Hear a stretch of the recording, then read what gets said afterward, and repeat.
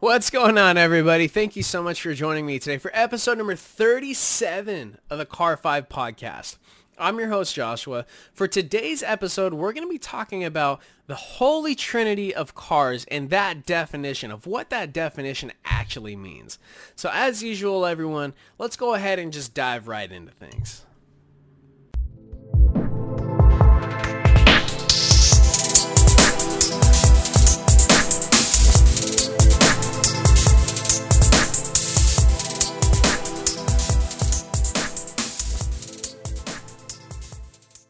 So like I had said, everyone, for today's episode, we're going to be talking about that phrase, Holy Trinity, for cars and what it actually means. Now, the current era of cars that we're in for this era's Holy Trinity is the LaFerrari from Ferrari, the P1 from McLaren, and the 918 Spider from Porsche. This is what we currently have. There's another Holy Trinity that's going to be coming out rather soon, I would say in 2 to 3 years. But there was also another Holy Trinity before the one that we're in.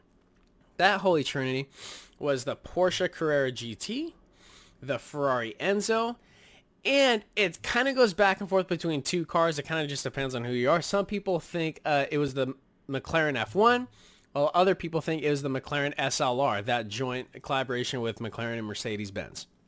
Either way, phenomenal cars back then, absolutely phenomenal cars now. And then the upcoming Holy Trinity, which everyone is speculating to be the Aston Martin Valkyrie, the AMG Project 1 from Mercedes-Benz, and then the McLaren Speedtail. Now, the thing to remember about Holy Trinities, as we'll call them, as they come out, is of course they're going to be better than the previous, we'll call it, group. Reason being, well, automotive technology just gets better. You know, technology improves, cars become better, they become faster, they become more efficient, they become more aerodynamic. But again, this episode is not necessarily about the exact cars that we're currently in, but rather that definition of Holy Trinity. Now, what makes it so good? Like, what would qualify a car to be a part of the Holy Trinity? And I think to answer this definition of Holy Trinity for the car world is we actually head over to our friends Merriam-Webster for definitions and look and break down this actual phrase. So the definition of holy from Merriam-Webster is actually, from the book itself, exalted or worthy of complete devotion as one perfect in goodness and righteousness. Basically, one of the first things you got to be is you got to be awesome. You got to be perfect, basically, to be a part of the Holy Trinity in the car world. So that's already sets the standard bar pretty high. The definition of Trinity, there's two of them. The first one would be the unity of Father, Son, and Holy Spirit as three persons in one Godhead according to Christian dogma, the religious definition. And the other one, which would be a group of three closely related persons or things. So in the car world, here's how we look at the Holy Trinity. Literally, a group of three closely related persons or things that are exalted or worthy of complete devotion, perfect in goodness and righteousness. So basically, the best of the best.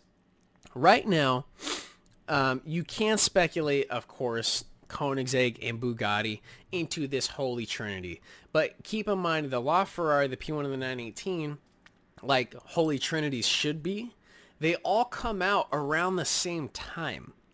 That's why this Holy Trinity term is born, because around the same time, these three cars came out, and they're some of the best of the best. Now, yes, you can get a little bit technical. Oh, well, this car has a 2-mile-an-hour top speed difference. This car has a 0.3 second 0 to 60 faster. But here's why they're almost... Yes, you can technically compare them around a track.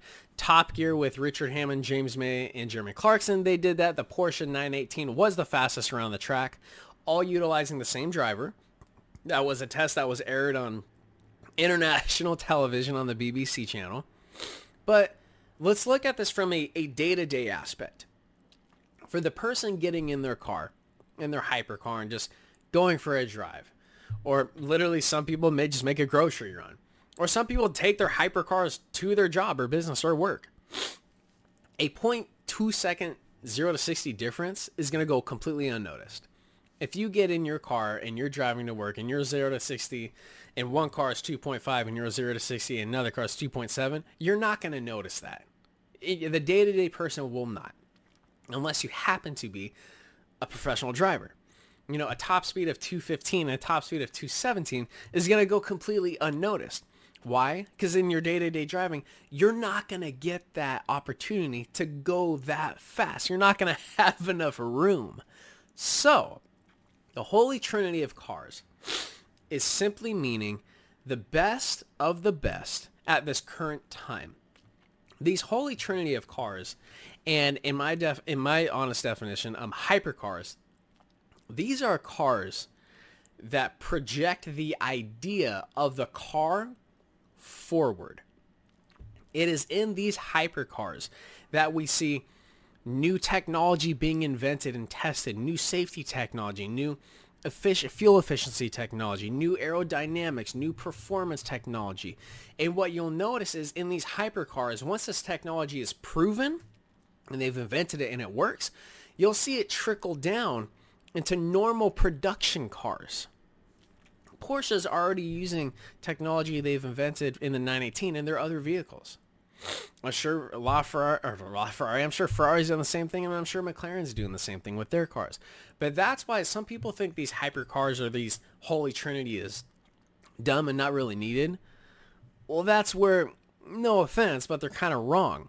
Because these hypercars and when these holy trinity vehicles come out, this is where, I guess we'll call it, innovation happens for some cars. It wasn't that long ago when everybody thought hybrids and electric vehicles were dumb. Look where we're at now. How many hybrids, performance vehicles are out there? How many electric cars that are out there? Look at Tesla. Their cars have mind-blowing performance, faster than a ton of sports cars and even some supercars. Like I had said, the LaFerrari, the 918, and the P1, they're all hybrid vehicles. Automotive technology is advancing so quickly and so fast. Sometimes these holy trinity cars are necessary to expand the car, expand the automobile, get this technology out into the world. So not only will our cars perform better, they'll be more reliable, they'll be safer, and they'll be more efficient. If you're hybrid or electric, either which way, the choice is yours. But point being, the holy trinity of cars is of huge importance to the car world. Not only for people like myself that love performance and speed and crazy looks and whatnot, but for the car world, it is necessary because this is where new technology is innovated and it's invented and it's tested and it gets proven. And then that technology from these crazy hypercars goes into the day-to-day cars that we know. So in the holy trinity, this is a question I wanted to ask you guys too, is what do you think is the best holy trinity and why? Also, do you think the next holy trinity is going to be the Aston Martin Valkyrie, the McLaren Speedtail, and the Mercedes-Benz AMG Project 1? Do you think that is the next holy trinity? I think it's pretty solid and found that it is going to be. It's something very exciting. I've seen the Project 1 in person. It is beyond amazing. It's unbelievable that a car can even look like that, let alone can be purchased and driven day to day. But I think the holy trinity itself is very important to the car world. Not only does it bring out good old competition amongst all the car brands that we know and love of who's the best of the best and who's the fastest and who's the craziest looking, but again, it's projecting the idea of the automobile forward. Now, it was a little bit of an extended episode, but I thought it was something that was necessary to talk about. And let me guys know what you think. Do you think the Holy Trinity cars are cool? Do you think they're stupid? Do you think hypercars are even necessary? Let me know in the comments. Let me know what you think. And ladies and gentlemen, that actually concludes episode number 37 of the Car 5 podcast. Of course, don't forget to follow on Instagram, like on Facebook. Remember, do not forget to subscribe to the YouTube channel, because when you subscribe, you're entered in for a free chance. You can win merchandise from your favorite car brands, hats, shirts, jackets, sweatshirts, accessories. All you have to do is hit that subscribe button. Winners are announced at the end of the month, so don't forget to do that. Anything you guys ever need from me, just shoot me an email. info@car5podcast.com. You have an episode recommendation, and you see something I can be doing better, let me know. I'm an open book. Absolutely love to talk to you guys. Don't forget to tune in May 22nd for episode number 38. Episode I'm very excited about. The brand new McLaren GT that was just unveiled. Super excited for this car. It's McLaren's first GT car. And ladies and gentlemen, that concludes today's episode. Thank you so much for tuning in. Please remember, above all else, drive safe. Have a good evening. Thank you.